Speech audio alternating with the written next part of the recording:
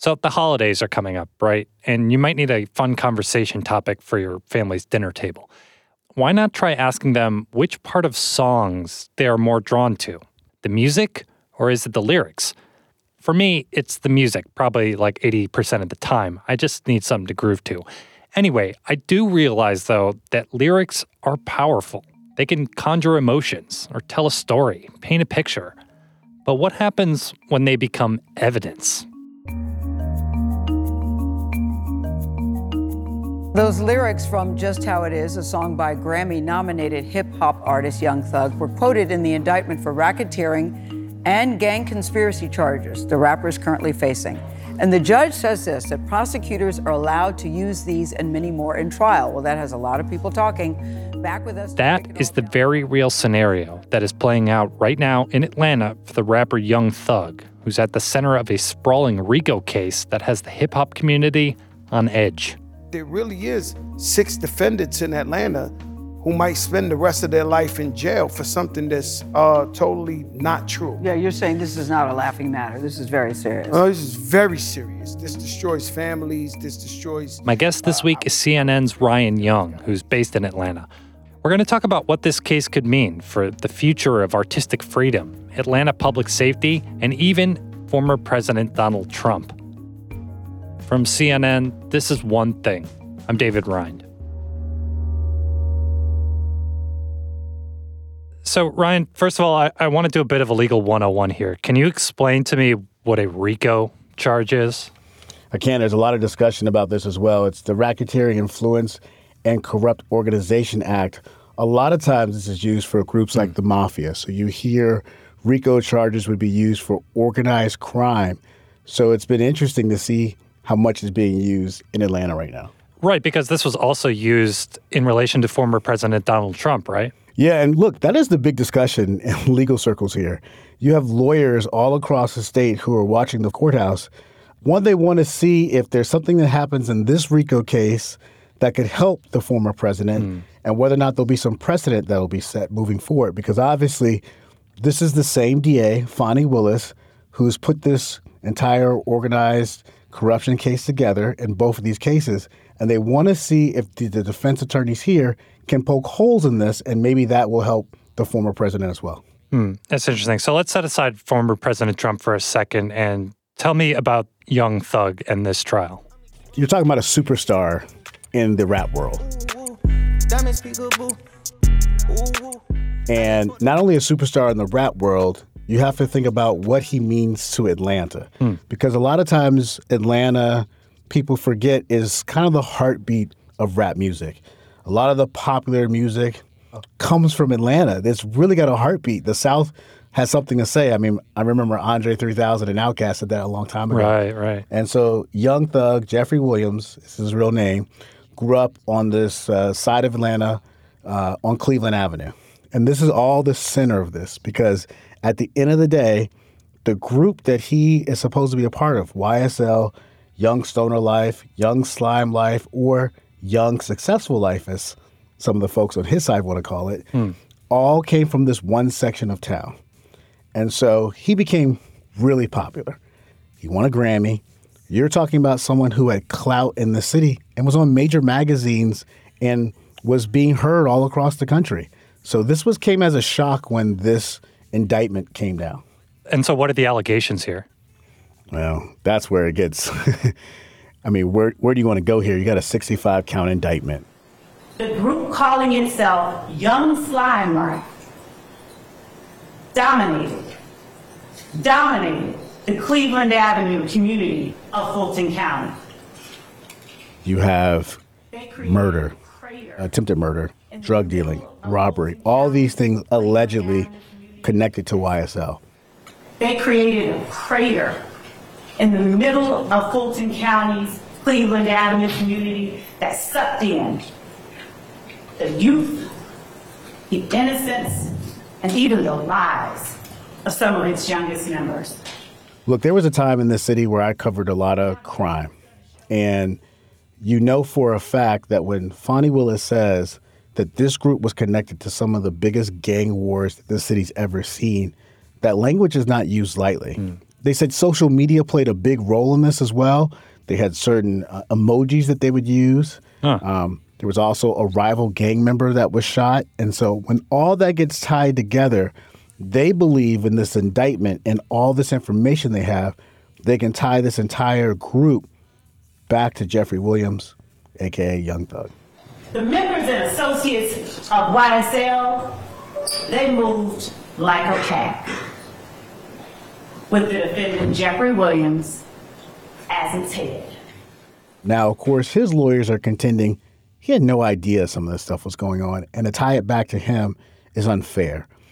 That's where the lyrics kind of come back in here. And so Fonnie Willis is trying to say that some of the lyrics are too close to real life, that some of the crimes that were happening in the city were ending up in the music, and the details to some of these crimes were playing out lyrically. Wait, so explain this to me. You're saying that the prosecutor here is using lyrics from Young Thug's songs as evidence that he's the head of this group. Like, what are some examples of this? Yeah, I think that's the thing that stands out the most. There's one that talks about a drive-by, and the idea of the drive-by was centered around 100 rounds in a Tahoe. And apparently in one of these drive-by shootings, according to the DA, there was someone riding around in a rented Tahoe that might have been used in a drive-by, and some of this correlated with some of the information that was in that song. Hundreds of rounds in the Tahoe. The next line has taco. These are rhyming. So there was a fight back and forth in the court with the judge about what lyrics are real, which ones aren't. And is it 100 rounds in a Tahoe like bullets hit a Tahoe? Or is there someone driving a Tahoe with 100 rounds? It's up to the listener, I guess. One of the things that stood out to a lot of us who were watching this case is Brian Steele, Jeffrey Williams' lawyer, trying to paint his client as someone who survived a lot. He knows where he came from. He came from nothing. He is one of 11 brothers and sisters. He got out of an area where he was trying to avoid a very dangerous life, and that at some point he assumed this persona that was larger than life, that his lyrics helped to transport him not only from his neighborhood, but across the world. And that's the person that he assumed to not only become successful, but to have sort of a real street cred. Anything Jeffrey does, people copy. I'm not saying you copy him, but there are people, there are fans. And everyone from his neighborhood copies him. He's a hero to those people. Because he's breaking those chains. And so Brian Steele's point is, look, this is his artistic expression based upon his life. This is not what he lives on a day-to-day basis. And he believes that the prosecution is trying to twist this success story and turn it into something that's evil. And you're going to have to get this jury to believe some of these claims from the prosecution.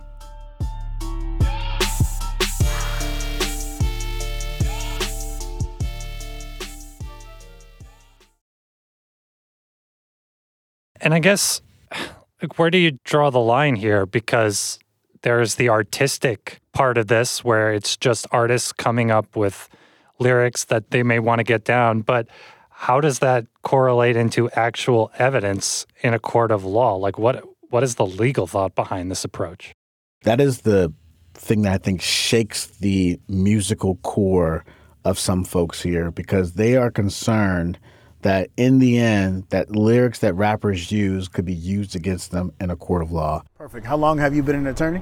About 15 years. Fantastic. I was talking to a defense attorney, Scott Grubman, actually, who told me he believes this case has gone too far in the sense of the way everyone was charged. RICO has been weaponized, and I'm not necessarily calling out the Fulton District Attorney's Office, any district attorney in the state of Georgia.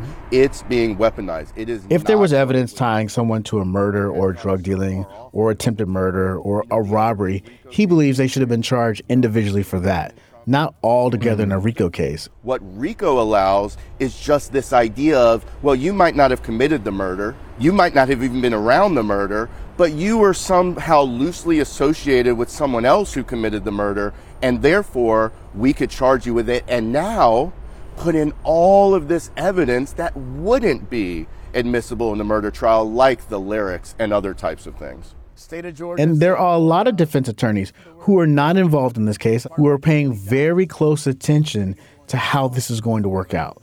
They believe that tying this together the way it is just too strong of a move forward with the way law works here in the state of Georgia. And I always think of this example. Imagine for a second if an actor like Joe Pesci or Robert De Niro were charged with some sort of violent crime. Would the prosecutor try to put one of their movies, Goodfellas, Casino, where they're committing all these murders, talking about murders, would they try to put that in evidence? No. Why? Because, of course, Robert De Niro, these actors, they're just playing a role. For some reason, rap artists don't get that same privilege. And when you think about all this, when you tie it back to the lyrics, especially in a community that's tied together with the music industry so closely, everyone who's either rapped, thinks about rapping, is concerned about how those lyrics will play out. Sometimes rap music is like Law and Order. Law and Order is close to real crimes, and we all sit there and watch it, and we know that we've seen this crime before because they're ripping it from the headlines. Well, rappers are the same way sometimes. They're the news for the streets. And so, of course, is there a big case, they will take lyrics and flip it and make it into something that's their own. Even though it didn't exactly happen to them, literally. Well, of course. I mean, look, there have been rappers who've taken the Chris Rock, Will Smith situation and flipped it and made it into something that was like, you know, a part of the fabric of our life. We know this happens. And so that's what their argument is when it comes to this. At the same time, I think the DA is saying there's certain details that you have in these cases and in these raps that the general public may not even know. So it puts them a little closer to the situation. I think what stands out to me about RICO and how this goes, you had so many different defendants. You had jail phone calls being listened to. You had social media posts being monitored.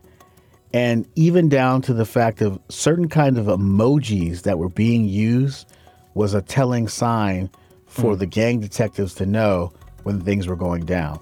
So what they're trying to prove here is, okay, there's a greater connection. There's a network here that ties back to different shootings across this city of Atlanta. When you put that in perspective, you understand why the DA's office feels like by taking down this criminal organized gang, that's what they're calling them, would be enough to help deter people from being involved in crime or slowing the crime rate in the city of Atlanta, which some people believe ever since this group has been arrested, that it's actually seen a drop-off in crime in the city. Ryan, thank you. Yeah, no doubt. Thank you.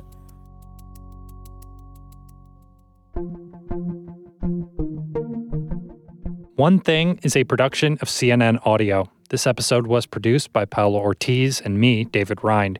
Our senior producer is Fez Jamil. Our supervising producer is Greg Peppers. Matt Dempsey is our production manager. Dan DeZula is our technical director. And Steve Lichtai is the executive producer of CNN Audio. We get support from Haley Thomas, Alex Manasseri, Robert Mathers, John Dianora, Lenny Steinhardt, Jameis Andres, Nicole Pesaru, and Lisa Namaro. Special thanks to Katie Hinman. We'll be back next week with another episode. Talk to you then.